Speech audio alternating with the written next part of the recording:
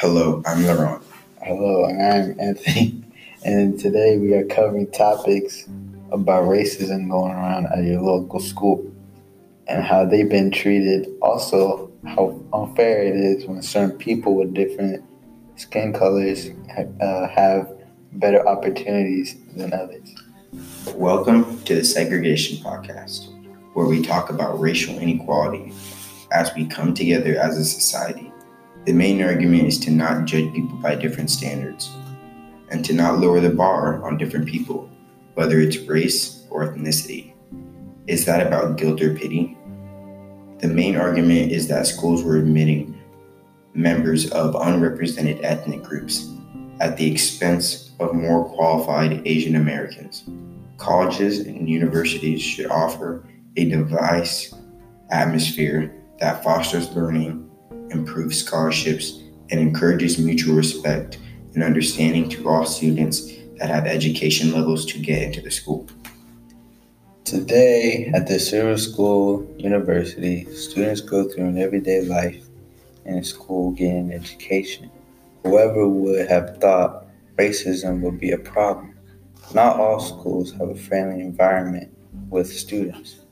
Back in a social work school, it seems to struggle to acknowledge an institutional racism going on at their institute.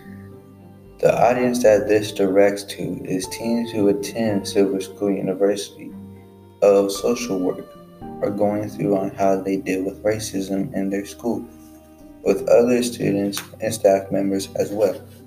This justification on this argument is that teenagers who are colored at this university struggle to get justice in their school and power to their race while getting discriminated but also trying to get an education. This issue creates a situation that's unfair to all students. These topics we have covered today are how people are treated unfairly in schools and in society while getting the short end of the stick in a racial environment in the education system. We need to put a stop to this and make a better society for all.